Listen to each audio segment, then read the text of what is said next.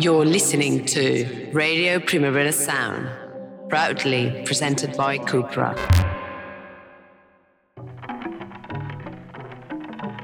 Today on Line Noise, my guest is one of my early idols in electronic music, Dave Clarke, one of the first British producers to really put his stamp on techno music and a DJ of quite incredible skill.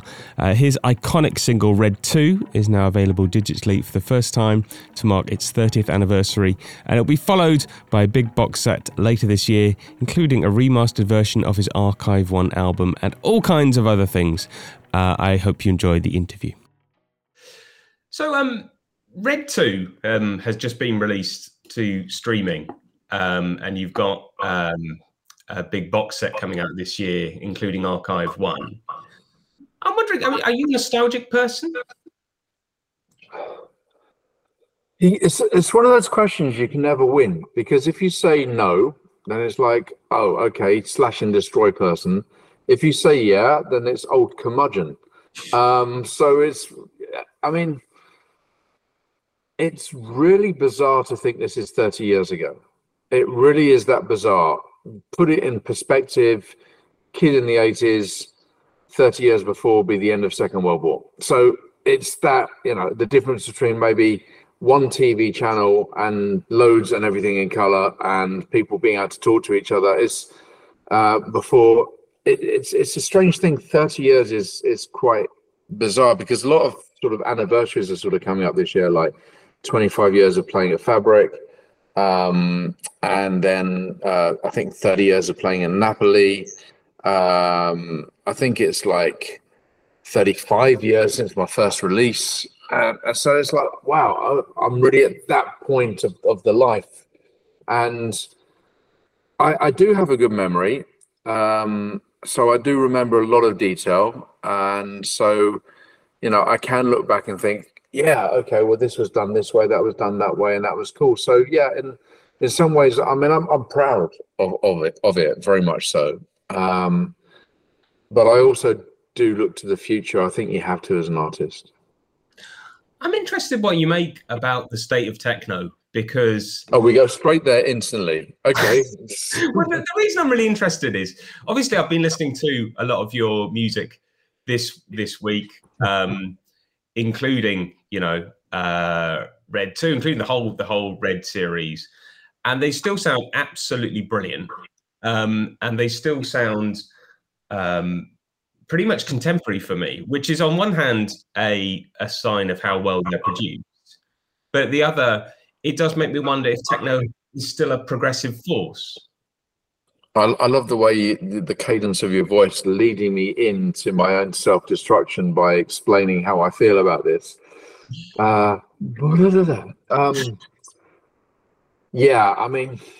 it's a tricky one, because everyone that's coming through now, Instagram means the world to them, and that's their prime medium, of Instagram, of either being in the party on Instagram or DJing on Instagram. And music perhaps is a second or third, or dare I say fourth part of that whole equation. But I'm also not of the generation that goes, it were better in my day, because I don't believe that. Everyone has their own formula, everyone has their own goalpost, everyone has their own sort of way they view things. What I liked from when I was DJing 30 years ago was mobile phones were really just a way of phoning up the AA or the RAC if you're broken down by the side of the road, or maybe your partner letting them know, because it was 50 pence a minute to phone someone. And mobile phones were just a sort of backup device where you didn't use them for everyday part of life. So, for example, you mentioned Bugged Out. I'll go to Voodoo and those other places. People would just turn up and immediately dance, and that was it, and then occasionally would talk to each other, but they would dance in unison. It was a whole, everyone, as the meme goes, everyone living the moment, and there was no bullshit. And weirdly enough, say like in around 2005, when smoking was starting to be banned everywhere, then I remember this, like you play an island and you think, have I played a bad record? Because half the dance floor would go to the smoking area. But in the 90s, everyone would be smoking in the club as well. So everyone was just in the vibe from beginning to end. They would join the journey from beginning to end. And the clubs were dark. Of course, there'd be some lights, mostly strobe, maybe lasers if it was posh, maybe a big disco ball. But it was the lighting was just there to sort of not show the DJ, just to provide a little bit of information for the dance floor, but nothing really, it's all about bass and sound system. And so people were really, really in the moment and really committed to what you were doing. And then you'd have your 20 or 30, as we used to call them, train spotters, who would just be at the front like this and just staring at what you're doing and trying to understand it. And then some of those will become DJs eventually as well. Now, people are just holding up phones. Like you see the majority of gigs, it's really bizarre. It's like the whole world turned into a bunch of lemmings, because say there's like a really weird thing happening with, I don't know, something newsworthy is happening and there's a crowd of people. What the person at the back sees is 20 or 30 or 50 people with their phones up. It's Black Mirror. And you see people living vicariously through their phone, as opposed to actually putting the phone in their pocket and just being there and seeing what's happening, experiencing what's happening, and then recanting it verbatim, as opposed to showing a video. And that lack of connection enabled a new way of what's called techno, which I don't call techno, to be perceived. So, when we went to these clubs, some which you mentioned before, it was always the people that didn't fit in at school, always the people that are on the outside of society being cool, Breakfast Club, that sort of vibe. And now it's techno bros. It's just basically just people trying to have an Instagram story of some sort. And the music is really tertiary, maybe even fourth down the line. It's not that important, but people seem to be enjoying it. So I'm not going to be saying it's shite. It's just not about the music anymore. It's just not. And it's not about counterculture anymore. It's just not. But transpose that onto other cultural things, such as photography, such as film, such as art, and again, that's happened. So it's a change. It's a change in the world. And that happens. And why not? Because maybe there's going to be a different Ben and Dave show in 30 years' time. So remember when you did that Instagram moment and all the fireworks went off at exactly the same moment where you did sit, and then they'll be go, oh yeah, but it's not the same anymore, is it? Because now people are DJing upside down in space, and it doesn't matter. It's how you experience it. And I really cherish what I experienced, because it was a skill set that was based on musical knowledge and passion, that was enjoyed by people that had an appetite for learning more about music. And I'm so glad I lived through those years, because that's how I still think. It's interesting you mentioned the smoking ban. I was just reading something the other day which talked about the impact the smoking ban had, and it was I can't remember who, but it was someone saying that basically when that hit in the UK, which I think was 2007, DJs felt like they had to play more and more anthems, more harder things, because if you drop the tempo for like 2 minutes, people went off to have a cigarette. Did you experience the same thing? I never did bangers and anthems, so I probably wasn't in that marketplace. But it was a strange experience in the beginning because people didn't know how to do it. And I think I was in Waterford or maybe Dublin, and I was thinking, have I done something wrong? It just felt really, really weird. And then they all come back in again. And for a year, it was a little bit tricky to know what to do, because you sort of take it as a personal thing when all of a sudden half the dance floor disappears for a Lambert and Butler somewhere, It's just a bit weird. And so you're thinking, well, but then eventually everything calmed down a little bit, and then everyone got together behind the phone. So it's all good now, right? So I wanted to ask about Red, the Red series again, which, as I said, had the massive impact on techno music. What do you think distinguished it from other techno that was out there, or other electronic music, if you like? I don't think anything distinguished it as different because everything was different. That's the thing. So you walk around in an architecturally impoverished part of the world where every single building is the same, and you don't know where the fuck you are, right? Because there's no landmarks. And then you walk around Amsterdam, for example, and you don't know where the fuck you are because it's full of landmarks. I'd rather be walking around full of landmarks, and that's what was happening, because I wouldn't say it was so different than everything else. Everything was different from itself because we were still trying to work out how to do things. There wasn't like an internet central knowledge base of YouTube videos of how to compress properly or how to EQ properly on the desk, how to produce properly. There wasn't even really any school of electronic music. And in fact, it wasn't even taken seriously as a possible life career. And now you can just look things up and it's really easy to find things. And so everything sounds the same because everyone's following the same things. Whereas, you listen to a Suburban Night track from the period there, you listen to a New Beat track from the period there, you listen to my track, you listen to an Underground Resistance track, you listen to a track on Relief, you listen to a Surgeon track. Everything was different. It wasn't like, oh my gosh, Dave's track is so different than everything else. Everything was different. Everything was a landmark for each artist because they were all trying to do something without understanding completely how to get it across.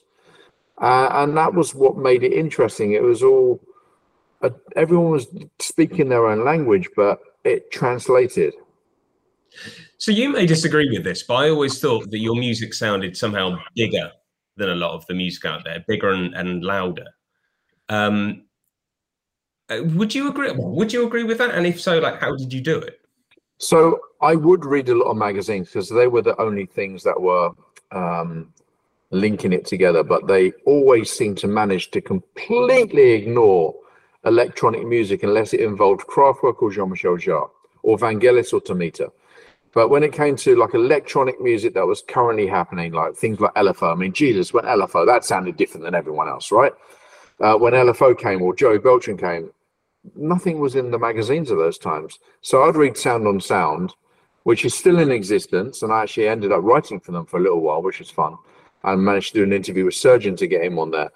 I would be reading and trying to transpose the information of, well, this compressor would be jolly good on a rock track, and you could do it to do the drums and blah blah blah. And I'd be like, okay. And then I'll be looking at Alessi outboard, like the MIDI verb and the quadriverb. And then Alessi brought out this really cheap compressor called the 3630. And I got that because I used to borrow compressors and noise gates from venues. So I'd borrow the Drama stuff and it didn't sound so good for me. It's very venue specific. I don't want to go too much down this technical thing because people get a bit lost and a bit confused. But anyway, so the Alessi 3630 was about 300 quid. And I used it and I was like, holy shit. I didn't know what I was doing. No idea. You just work and see what you're doing. And it was like amazing. And I managed to get a signature sound with that, so much so that I'll be speaking to Thomas Bangalter from Daft Punk in the Rex Club, and he was like, asked, well, how did you get this sound? And I tell him, and then they use it on loads of their records. And I think, why did I tell people? I should just keep these things quiet. So that was good. And then the fact that I was working with a guy called Nils, who used to cut records, sadly passed away at the Exchange in Camden. And Nils's knowledge was insane. So he would push what I already did even further. It's like when you have a photo done and then you give it to someone, they do something on analog printing technology that you weren't even aware of, like silver gelatin or whatever, and then they do something which is like they understand your vision and then bring it up a level. So Nils would do that for me when it was exchanged on vinyl. And so that's how it just became louder. When you listen to it now, of course, it's not. But at the time, like to get the bass drum to come through was quite tricky for a lot of people. And I just managed to stumble across twiddling knobs to get the sound that I wanted without even knowing what I was really doing with the compressor. I think I remember you saying once that then basically loads of people just nicked your bass drum sound. Yeah, but everyone was nicking everything, so it's not really a big deal.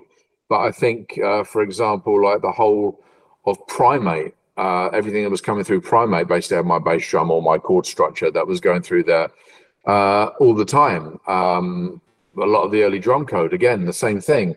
But it's okay because like we'd all be inspired by each other, and it was always like a slightly different spin. It wasn't so obvious. I mean, the stuff that's obvious is insulting, of course, but a large amount of the time, it's like a different spin on everything, and that's okay. You mentioned Thomas Bangalter. Southside, again, was one of the tunes I was listening to just this week, which is one of my all-time favourite house tunes, I think. That absolutely felt like it could fit on Roulette with those early Thomas Bangalter tunes. Yeah. They were around about the same time, right? I mean, you mentioned. I think they were about 2 years later. Right. Did you like those kind of Roulette songs, the tracks on the rocks? Yeah, of course. I mean, I still play it. Yeah, I still play it. I love that stuff because that stuff for me was what was inevitable. Where I thought Daft Punk should have gone. They went in the right direction for them. I mean, the whole world admits to that. But I thought they could have gone there, and it felt like it was Thomas sort of still referring to Teachers, the track they did, and just bringing all that influence from all the people that they mentioned into those tracks. And yeah, of course, they're still brilliant. And you're a big fan of Chicago House? Well, still are, I presume. I don't even know if Chicago House still exists, actually, in the same way that it did. Because everything is not really city specific, because what it used to be is like every single city had its nascent sound and would gestate that in isolation for a few years, and then someone would discover it somehow through an import shop or whatever, and then all of a sudden after 4 or 5 years of them making their sound, everyone got on it. Now everything's instant, so no one has that chance to really be gestating a particular sound because everyone's on it in the same way with fashion. But yeah, I mean, Chicago House came well before techno for me, like well before electro, before that. And producers like Mike Dunn, for example, were really techno for me, even though I didn't know what techno was as a word.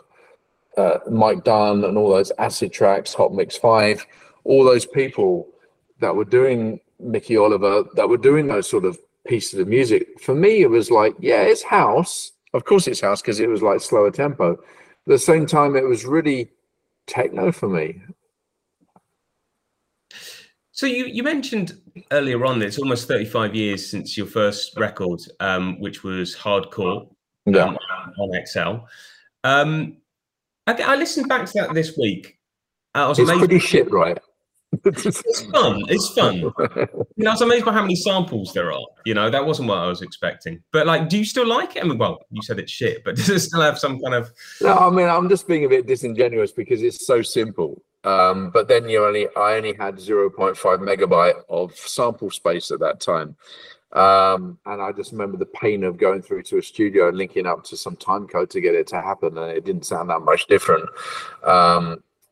Yeah, I mean, it was basic, it was, I was struggling at the time because like where we're at now, the whole of techno at that point, the rave scene became ultra commercial. Clubs were suffering badly because people couldn't be bothered to stay in at a club at 2 o'clock and probably end up in a fight at the end of it. They'd rather go to a rave, and then to the clubs were like really suffering. So I was kind of out of work at that point with DJing. And so because I had so much energy to want to put in music, I thought, well, I'm going to start making music, because I'd already bought drum machines when I was 15, 16 from working hard in a shoe shop. And I wanted to make music, so I was doing that, and it was like my very first efforts of making music. And it's rudimentary, and that's being polite. It's rudimentary. I mean, I remember borrowing a 303 bass machine and just sampling all the bass different notes at different resonance, so I could actually pretend I had a 303, but I really didn't.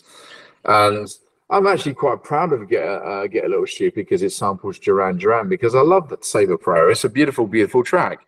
A big fan of Duran Duran. Like their musicianship was mesmerizing.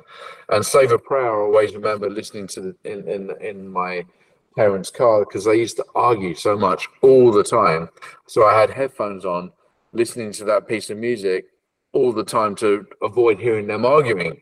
And so there's all these different meanings in it. And, there's like drum loops, I think, from Arthur Baker, there's all samples in those days, all sample. I mean, like, Hey, Are You Ready? That I'm really proud of, because that for me was like finally managed to get all that hip hop pastiche in that I was really inspired from. And then that record, Hey, Are You Ready? I'm more proud of. And in a way, Garbage, which cheekily samples Martha and the Muffins, in the days before sample clearance was even an issue.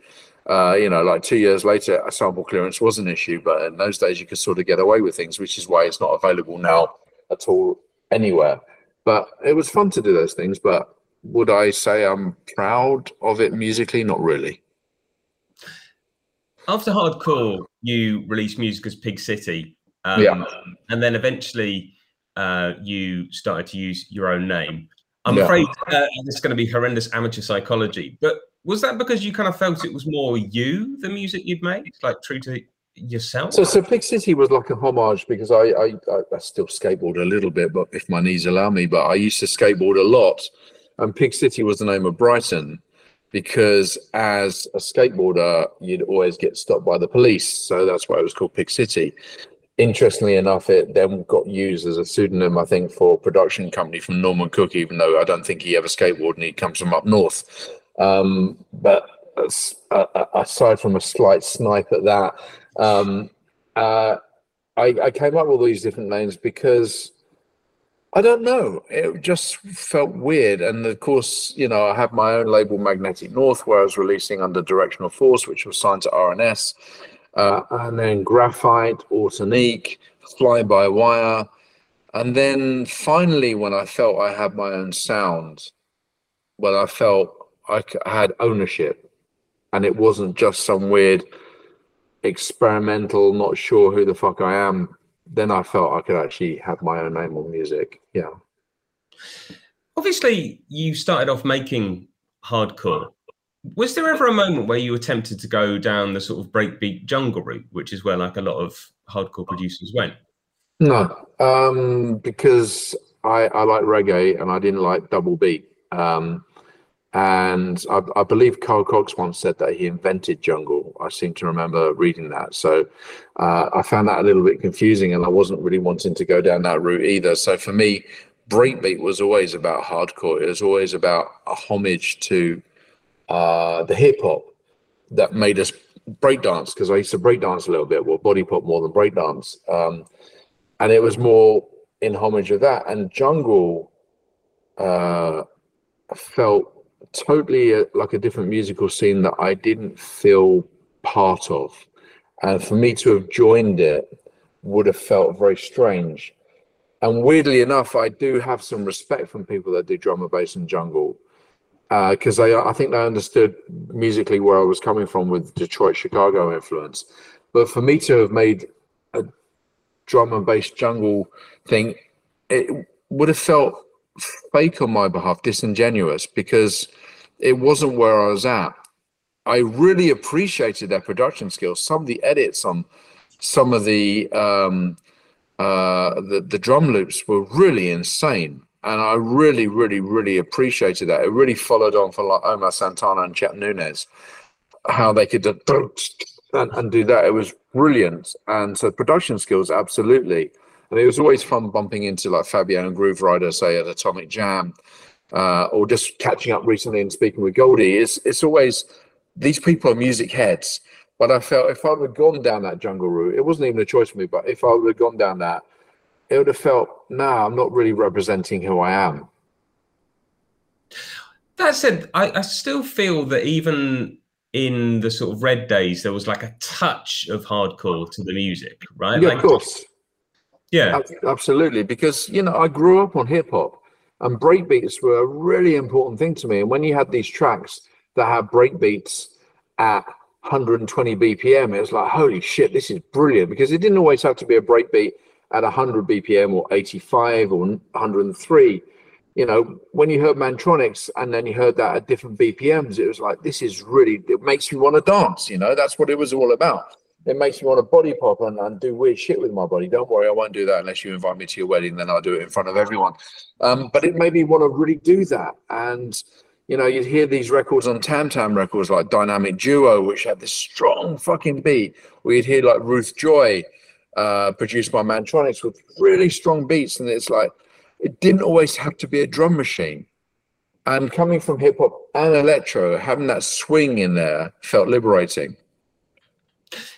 Do you still dance? Do you still go to clubs and dance? No, I don't go to clubs and dance. No, that would be weird. No. And actually, I think the last time I went to a club and danced was quite some time ago. And I actually ended up with massive amounts of respect for all the dancers, because fuck me, you have to have legs of steel to pick your boots up when it's caked in beer and it's sticky as fuck. I was like trying to find a hack and by pouring water on where I was dancing to actually have the freedom of moving away from the beer stickiness. I mean, I still dance behind the decks, of course, because you can't be a DJ and not dance. That's just bizarre. And, you know, sometimes, like, if a DJ is playing and I really enjoy it, I will dance on the side. But, you know, and also a lot of clubbers will come up to you and talk to you when you're in the middle of a dance floor, which is not so much fun when actually you just want to escape to the music. So I go to concerts still, yeah. I read about, I was reading your Wikipedia, and that's not always accurate, I know, but it mentioned that you had a brief period of homelessness. I was wondering if I could ask about that. Like, how did that happen, and what was it like? Yeah, I mean, it's politically a great time to bring that up, considering what Suella Braverman was saying, and that homelessness is a choice. I'd actually like to confirm that in my case, homelessness was a choice. I couldn't live at home anymore, and so I chose not to. And that's as far as the choice will go. You know, between a hard rock and a hard place and all that. And I didn't want to live at home anymore because it just wasn't where I should be. And I'm not going to go too much into detail because people are still living, but I didn't want to be there. So I had the choice of staying there or being homeless for a little while. And I wasn't homeless for a large amount of time. I'm not going to pretend. I was homeless for, on the streets for a few days, maybe like a week or so. I slept, well, it happened twice. I slept on the beach. I slept in the car park by Hove Town Hall. I slept in a garage. And I also slept near Brighton Marina for a little while. And I was lucky to have a friend. You know, it's emotional even for me to talk about it now. I was lucky to have a friend that allowed me to stay in his little bedroom that he actually rented, and I stayed on a mattress on the floor in his place for quite some months. So homeless, yes, for a couple of weeks on the streets and whatever, like in different times. And homeless, yes, not having a place that I could call my own and living anywhere. But because my friend helped me, I actually really enjoyed those times because I actually finally had freedom from the situation at home. I would remember it really clearly. The room was incredibly damp. The windows, because in those days everyone had single glazed windows, and when you had dodgy heating like Cala gas heating, it was constant condensation on the windows. That's where you saw it, but of course it was everywhere, including inside the bed linen and everything. And it wasn't great for my asthma, but I will say that some of those days were some of the best days of my life at that point, because I had freedom and I had a safe place, and I enjoyed listening to AM radio in the morning because you would wake up earlier than normal because you're not that comfortable. But I would enjoy that. I'd enjoy the fact that my knees would hurt when I would go to work because of the dampness, but I just enjoyed the freedom. And so I was lucky, very, very lucky. Yeah. I wonder if maybe this is a very sort of, I don't know, stupid thing to say, but did that give you more drive to succeed in what you were doing? You would think so, but then I actually met some of my school friends at the time, and they always told me, like at the age 13 and 14, it was obvious you were going to be single-minded in music because you already were then. And some things even though I think I have a really good memory, some things you truly forget.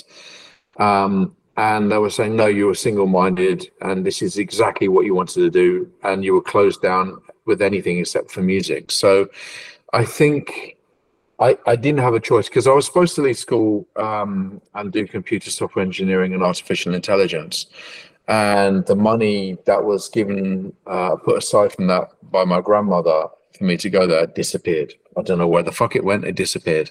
I also think I didn't have enough qualifications to get in there. So I really had to find my own 2 feet pretty fast, because there was a choice. Either you do the normal thing, which is to basically go into oblivion and try to not deal with these things. And of course, Brighton being at the end of the railroad for a lot of people from Scotland would come down. It was the end of the railroad. The other place was Hastings and St Leonard's. You would see people that would come down there and then get stuck in oblivion. So it was almost like a great anti-postcard. It was like, no, stay away from drugs, because you'll be at the end of St James Street panhandling, shooting up, whatever it was. Just stay completely away from drugs, stay away from drink in a big way, and just be single-minded. And I had to be single-minded because, you know, I've read so many other artists that I respect, people like Luke Slater, people like that, saying that music saved them. It saved so many of us. It was our sustenance and our purpose. And we were lucky that we came through at this particular time where we could actually do these things and live off it. Even though I only have given myself 2 years, 35 years later, I'm still doing it. And so, yeah, it was a tough time, but the single-mindedness, I've always been single-minded, always, because there's no point doing it any other way. So another sort of thing that I read Wikipedia was that you briefly wrote reviews for DMC Update. What were you like as a reviewer? Cunty. Am I allowed to say that? Yeah. I don't know because this is for Spanish radio, right? Yeah. So I don't know if the word cunty is allowed, but I was quite cunty. Yeah, definitely, yeah. I was quite cunty in some ways and very, very honest and open and enthusiastic in other ways. And sometimes my cuntiness was deserved, and sometimes it really wasn't deserved, and sometimes I regretted it. So, you know, I really pushed Mixmag because I got sent by Mark Pritchard the first Aphex Twin record ever on white label, and there were only 5, and I was like, holy shit, this is fucking amazing. I need to review it. I want to make it single of the week. I had to fight for that. Really fight for that. I think my editor at the time might have been Don Phillips, who sadly passed away in not great circumstances, but he always made you feel you had to explain and earn that space for it to happen. One of my former editors, Nick Gordon Brown, I still talk to. He was great, and I really enjoyed it. But other editors really didn't understand. I think people like Bill Brewster, I couldn't get my reviews in a way. They just didn't. They looked down on techno in a way at that time, like many people did. Pete Tong said there was no space for techno on Radio 1. Many people didn't really understand it. So, you know, getting that Aphex Twin in there was really important. I used to write for Generator before, so getting interviews with Felix the House Cat and other people like that was really important. And also a little bit of a hack, because I was actually not hackers in journalists, but like a little bit of a life hack. It's like, so how do you produce your records? What equipment do you use? You know, it was just like because they weren't being interviewed in Sound on Sound or any other music thing. It just wasn't happening. So it was my way of actually getting in there, just gathering knowledge and information and intel. And then, of course, sometimes I was cunty when it came to reviews, which I regretted. It was a record came out on XL from The Prodigy, and they said, this is underground techno. And then I reviewed it. I said, the only way this can ever be underground techno if you get a shovel and bury it. Because it wasn't techno, it was hardcore, and I was pissed off that I don't care anymore what people do with techno. I just don't give a shit. But before, I really cared. And I was like, why are you polluting techno with something that is something else? And I remember seeing the band in Germany, and it was in a bar in a really bad hotel. We're all in a bad hotel. And oh my gosh, like daggers. total daggers. But they were really dignified, but total daggers. And I think I apologized then, and they were really dignified. And then when Firestarter came out, I phoned up my previous A&R guy who was still there. I said, this is like one of the most important 12 inches since Blue Monday. This is amazing. So I'm honest, but sometimes honesty is not the best friend in these circumstances. But it was done for a passion to really get the techno reviewed that just wasn't being noticed because it wasn't on Guerrilla Records, or it wasn't hip and it wasn't trendy. And I really wanted to do that. And I also did reviewing as a life hack of getting all the promos, because in those days you had to get the promos. So I'd have all these records beforehand. So yeah. And then in later years, if your records ever got a bad review, did that mean you were able to sort of get over it, or were you like, God damn it, Of course bad reviews hurt, because we all have egos. Anyone that says they haven't got an ego is full of shit. Everyone has an ego to some degree, especially artists. You have to. And of course, like, huh? And that hurts. But actually, a lot of the time it's funny, because actually, I was speaking to some of the guys from Mixmag about 6 years ago. I said, why are you even doing reviews anymore? No one buys music. They listen to it on Shazam. They download it on Spotify, whatever it is. They listen to it 3 times and they forget about it. It's not important anymore to sort of preempt people on how to spend their money with good advice. It doesn't matter anymore. But yeah, when you get a bad review, of course it can be a bit shitty. Like on Archive 1, I crossed off one of the journalists called Ben Wilmot because basically he was being really cunty to me by saying that my music was changed because I signed to a major record label. And so I thought, okay, he was supportive before, and then I signed to Decon, so I then crossed his name off, But then you see these people all the time. He writes for Electronic magazine now, so you got to be careful with how you deal with these things. But I just did these things for fun, Was he the person that called you a Tory or something? No, that was Paul Clarke. See, I remember these things, and that shit hurts, because what I was saying at the time was, I think that actually it makes perfect sense that we all should vote whether or not to join the European Union, because it's like 96 or whatever. Because if we pull out, it's going to cause a large amount of shit because no one voted for it in the first place. And I wanted to be part of the European Union in that way, but he just took that as me being a Tory, because at that time I was also learning how to fly planes. And then, the same happened to Gary Newman. And I fucking hate the Tories. Like, really fucking hate the Tories. I respected politicians that have a different opinion to me or a different belief. So I respected Margaret Thatcher for standing up what she believed in, but everything that she believed in, apart from going in the European Union, I fucking hated. I fucking hated Milk Snatcher. I hated her fully. I hated John Major fully. I hated the Tories fully. I sat next to Michael Hasseltine once on a flight, and one of the women in the Conservatives moved over to the Liberal Democrats, and I purposely held the paper up with her face opposite him. And what do you think of this? Rhubarb. And then, so I hated the Tories. And they knew I hated the Tories, and I hated the fact that they did this to undermine me. And so, yeah, I remember these things, always. And Paul Clarke is still a cunt. Always will be, as far as I'm concerned. You mentioned being on Deconstruction, which you signed to mid-90s. It always seemed like quite a strange fit to me. I mean, not because they were like a big label, but just because I think generally the music they released was more commercial sort of house. I mean, M People is the one I always think of. What was it like being on Deconstruction? So that's the right approach. The wrong approach is he signed to Deconstruction, he's commercial. The right approach is, why have you signed to Deconstruction? What was that for? What was the logic?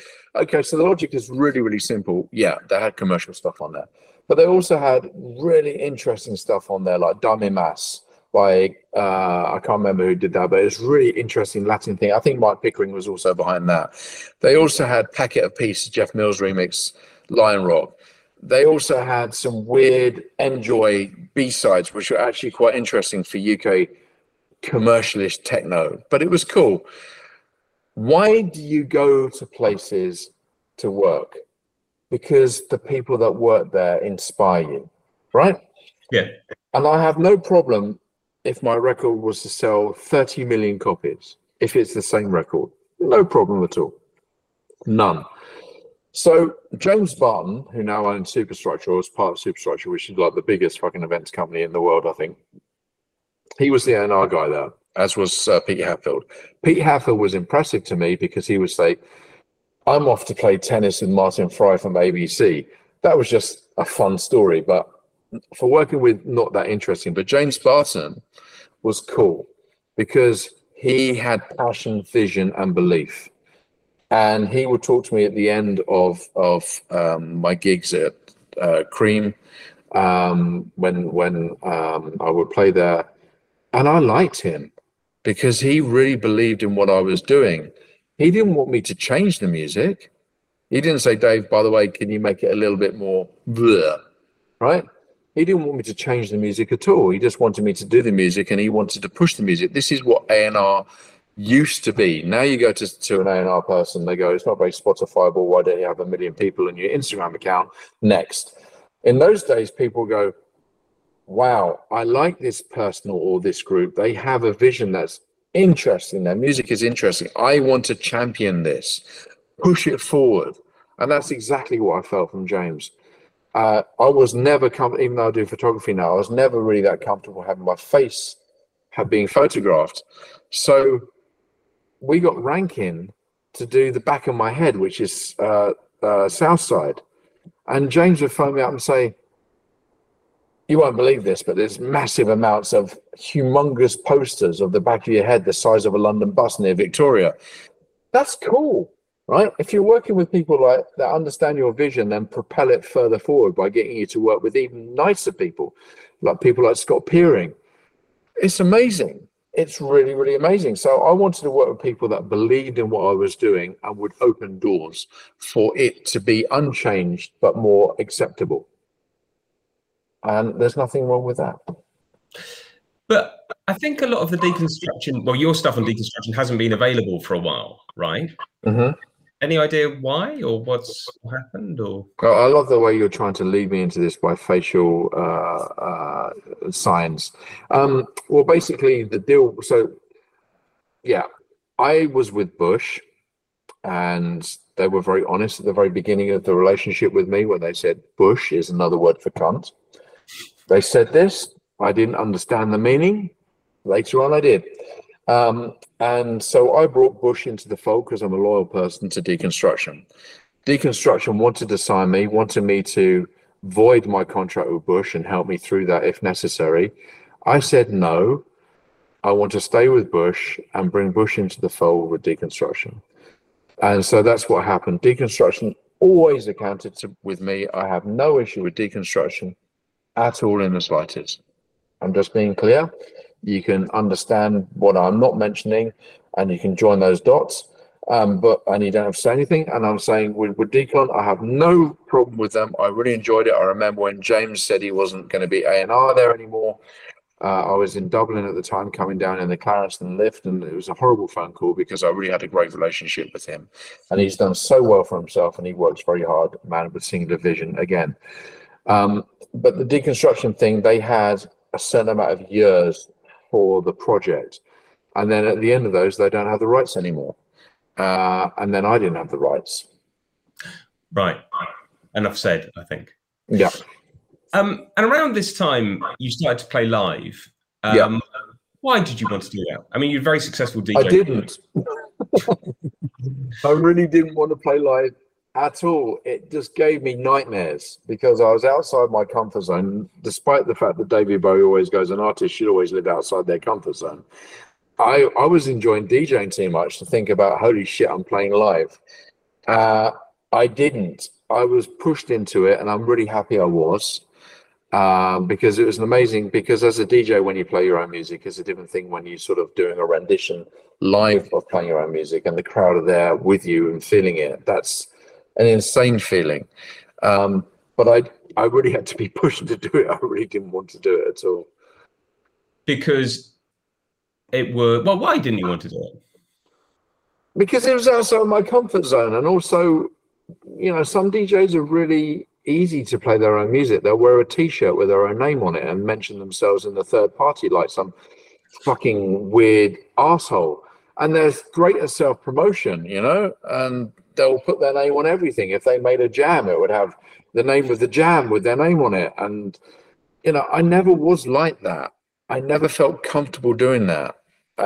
Even though I love to go to bands and buy their merch and stuff, I don't feel comfortable with merchandise. It just feels weird. So I never feel comfortable with that really heavy self-promotion. I'd rather let the music do the talking. So I was really pushed into it, and I enjoyed it. And I've only ever done it like twice. I did it, I think, in '97 at Tribal Gathering. And then I did a small tour around Devil's Advocate, which was actually quite fun. And in those days, I actually had a team around me, so it was different things. And you released an amazingly good live album, 2004, live. Yeah. Again, why? Just because you wanted to capture that sort of live set you did? My road tour manager came up with the idea, who sadly passed away, committed suicide. He came up with the idea, and then because I knew a few people at VPRO, we managed to get some of the video rights, because in those days it wasn't that easy. You'd have to have a big budget to have a film crew with you, and because I was doing stuff for VPRO at Ping Pop, there was a lot of film stuff already there by the camera, so we could actually get that. Skimp were also up for it as well, and then it just made sense to do it. And yeah, sometimes every sort of like 5 or 7 years I'll have dinner at a friend, I'll put it on in the background, I get goosebumps, because you feel it.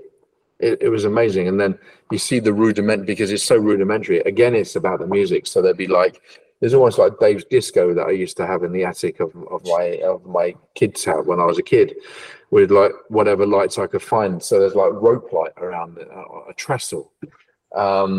And it was very, very rudimentary. I still remember even going to Creamfields, and actually they're forgetting to even have any tables for me to play live. It was just rudimentary, but it was all about the music, and the people just felt the music, and it was so fucking cool. If I do anything live again, it's going to be classical music, so that's interesting. So yeah, I'm not joking, I'm serious. Have you got plans? Yeah. I mean, like, finally we got the video rights for what I did with Mathilde in Charles de Gaulle Airport, Variations. That's on my YouTube now, which is an adaptation of Gustav Holst, which was the first techno piece of music I ever heard in my life at school. Blew me away. Yeah, we've got plans. Well, we've got not plans, we've got hopes. So let's see where the hopes go, but hopefully the hopes turn into plans.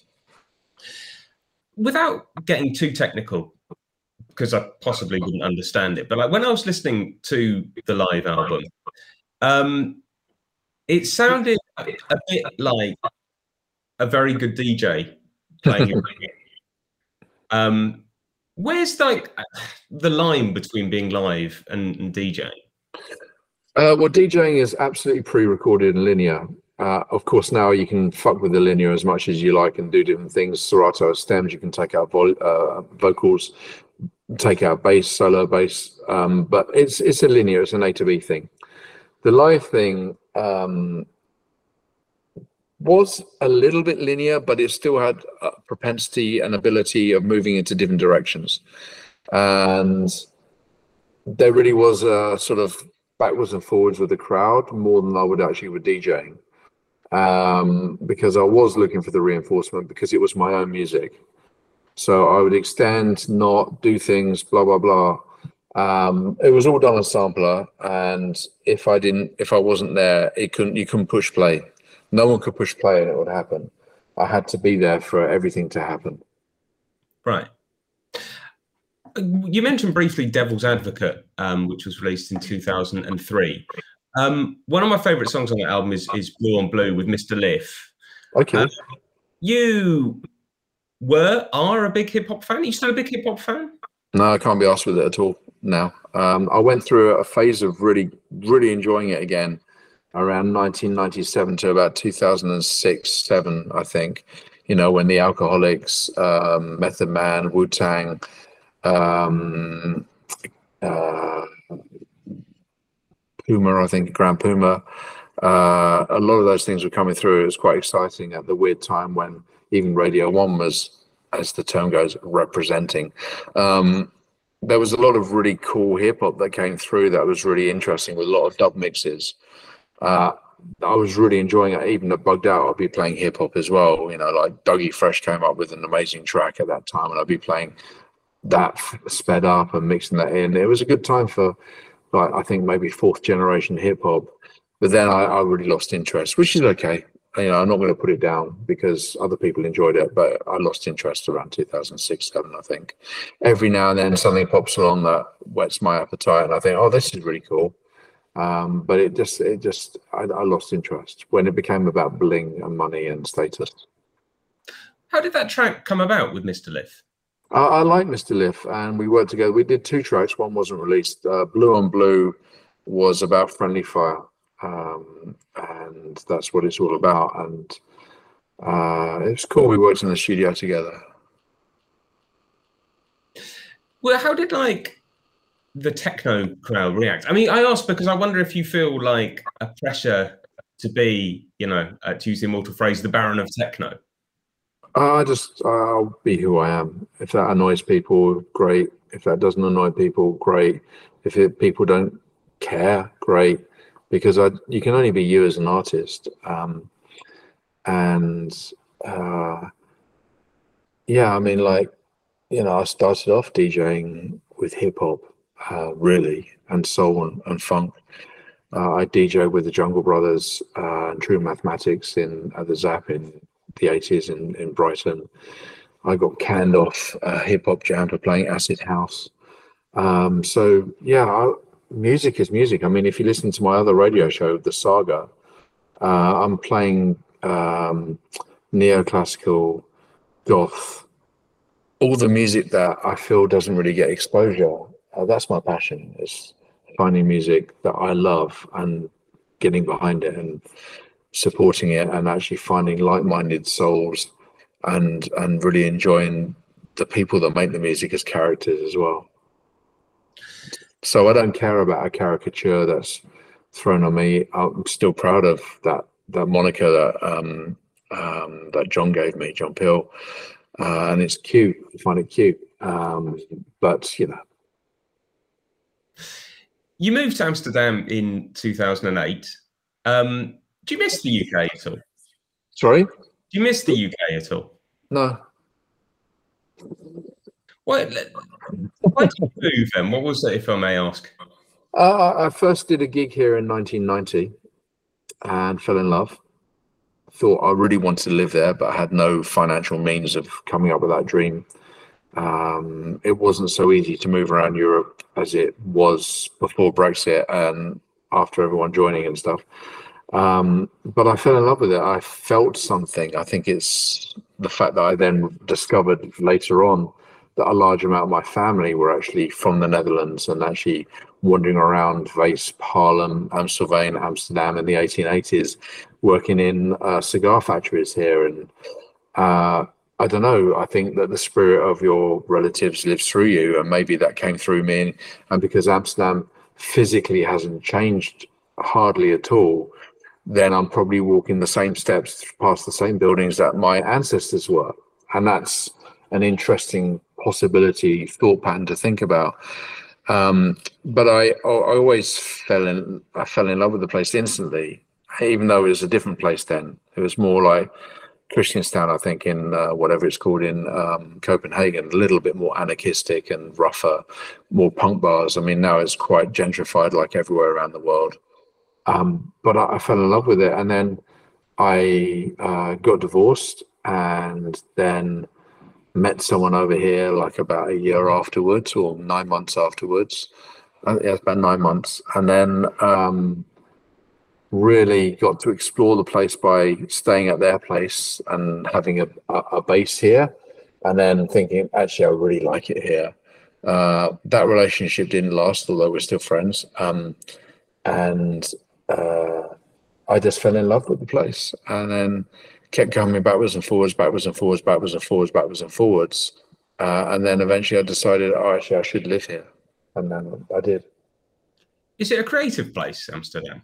Yeah, no. I would say Copenhagen musically is more creative because the musicians feel much more open and more open for collaborative talk or even collaborative action. So you would talk about music as a whole. My experience, at least within the techno world here, is it's very, very closed, apart from maybe a few people. It's much more about, the marketplace as opposed to the passion, in my experience. However, living here is definitely much more creative because I'm by water. I feel inspired all the time. You're allowed to look into people's houses when you walk because there's no curtains, and you see how people live.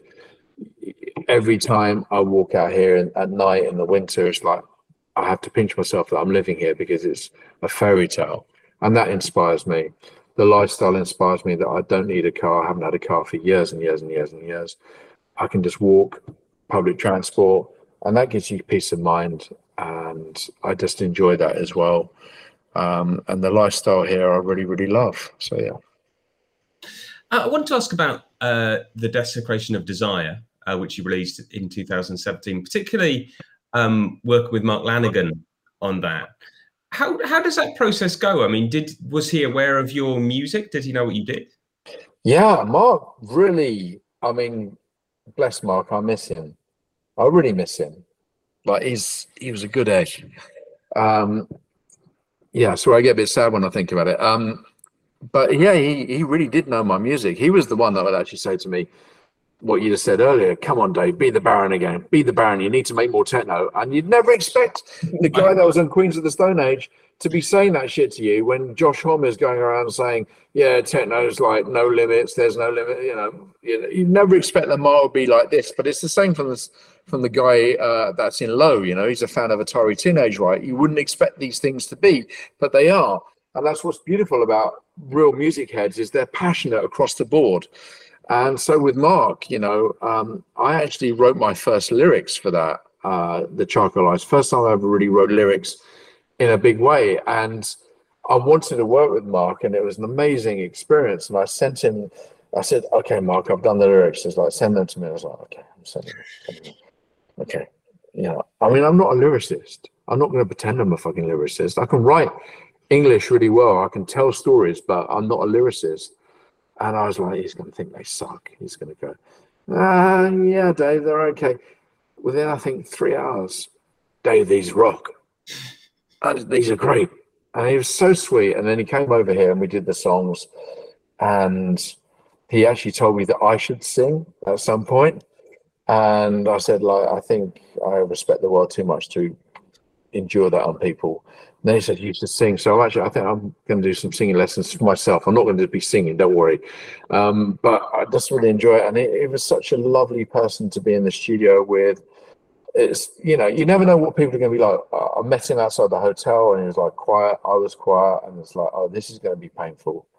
And then, I invite him to the studio and then everything's fine. And we talk and it's really nice. And we're very open about our past lives. We have very similar past lives in some ways. And his honesty, I really loved his honesty. People claim to be honest, but they're not always honest. Maybe they're strategic, but his honesty was just purity. And I really respected that. And I loved that. Do you mean honesty in that when you were making music, if you didn't like something, he'd be like, no, this doesn't work? Yeah, probably. I can be like that really quick, No, it's just honesty in life, and that always transposes into honesty in music.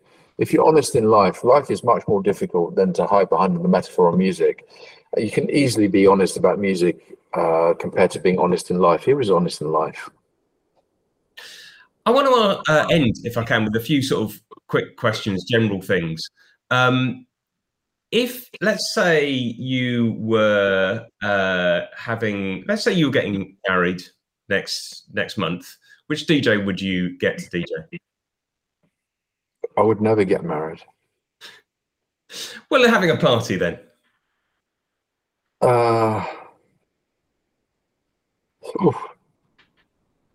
Okay, that's pretty easy actually. Trent Muller, Tom and his computer, I'm probably going to be playing with them in March, actually, quite soon. Trent Miller, Tommy's Computer, The Ghost of Andy Weatherall, DJ Hell, Kim Pears,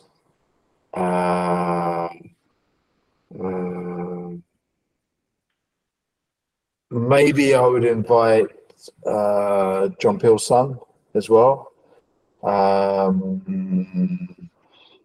Yeah, all alternative that have a wide gamut, a smorgasbord available to them of sonic artillery. All right, what is your favorite club in the world and why? I think that's a really hard question. I've played in Fabric for 25 years. I just love the fact that it's still going and it still has a purity attached to it. I love the Rex. I love the Fuse Club. I'm not so sure about the people that are running it right now. It's a bit weird. But the club itself and the people that come, I really enjoy being there. I love Meltveg. It's not a club, but I love it for that. And Meltveg is really, really cool. And I like Culture Box in Copenhagen as well, actually. I like the small clubs. Yeah. And which one track of yours do you think really sums up your work? Like if you had to basically introduce what you did to, say, my mum, like what one track would it be? Okay, so we be Scottish, right? You're Scottish. Yeah. What whiskey would you like? Come on, it's impossible. It's impossible. It's like I would choose like an old, like if I'm in a hot country, I would choose an old Pulteney 25, right? If I'm smoking a cigar, which I don't do since I had Corona, I would choose I don't know, a Dalmore. If I was in wintry fucking Amsterdam, I would choose a Cowlila. And if I'm in autumn, I go for a Tobermory. It's impossible to go like that. I mean, Desecration of Desire was a real breakthrough moment for me. The next album that you haven't heard is a massive breakthrough moment for me and the person that I worked with. And that says more about me right now. Everything is a snapshot of where you are at the moment. And Desecration of Desire felt like my first album because Archive 1 was ostensibly a collection of tracks. Devil's Advocate was, yes, an album, but at the same time I was going through an incredibly heavy divorce with everything that was distracting about it as possible. That put me off the game as much as possible, but still, I still stand by the album, but it was not easy. Even the record label said to me, okay, you need to do WIPs, work in progress, so we know what's going on, to get me to go in the studio, because I was distraught and destroyed. And Desecration of Desire felt like the first album that was A to B, going in that Carole King vibe of making an album that actually makes sense in its direction of how it plays in a linear way. So yeah, and then the new album, which you haven't heard yet, is like the deepest shit I've ever done in my life.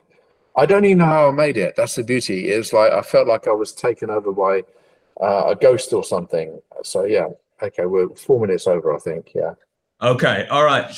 Just last thing then, when about ish can we hear anything else you can say about the new album? Or it's stunning.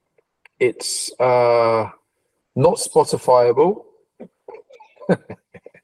It's definitely not Spotifyable. It's really deep. It's so musical, and it's not tenor. It's been an absolute pleasure talking to you. Thank you so much for taking the time, and I look forward to hearing it. You're listening to Radio Primavera Sound, proudly presented by Cupra.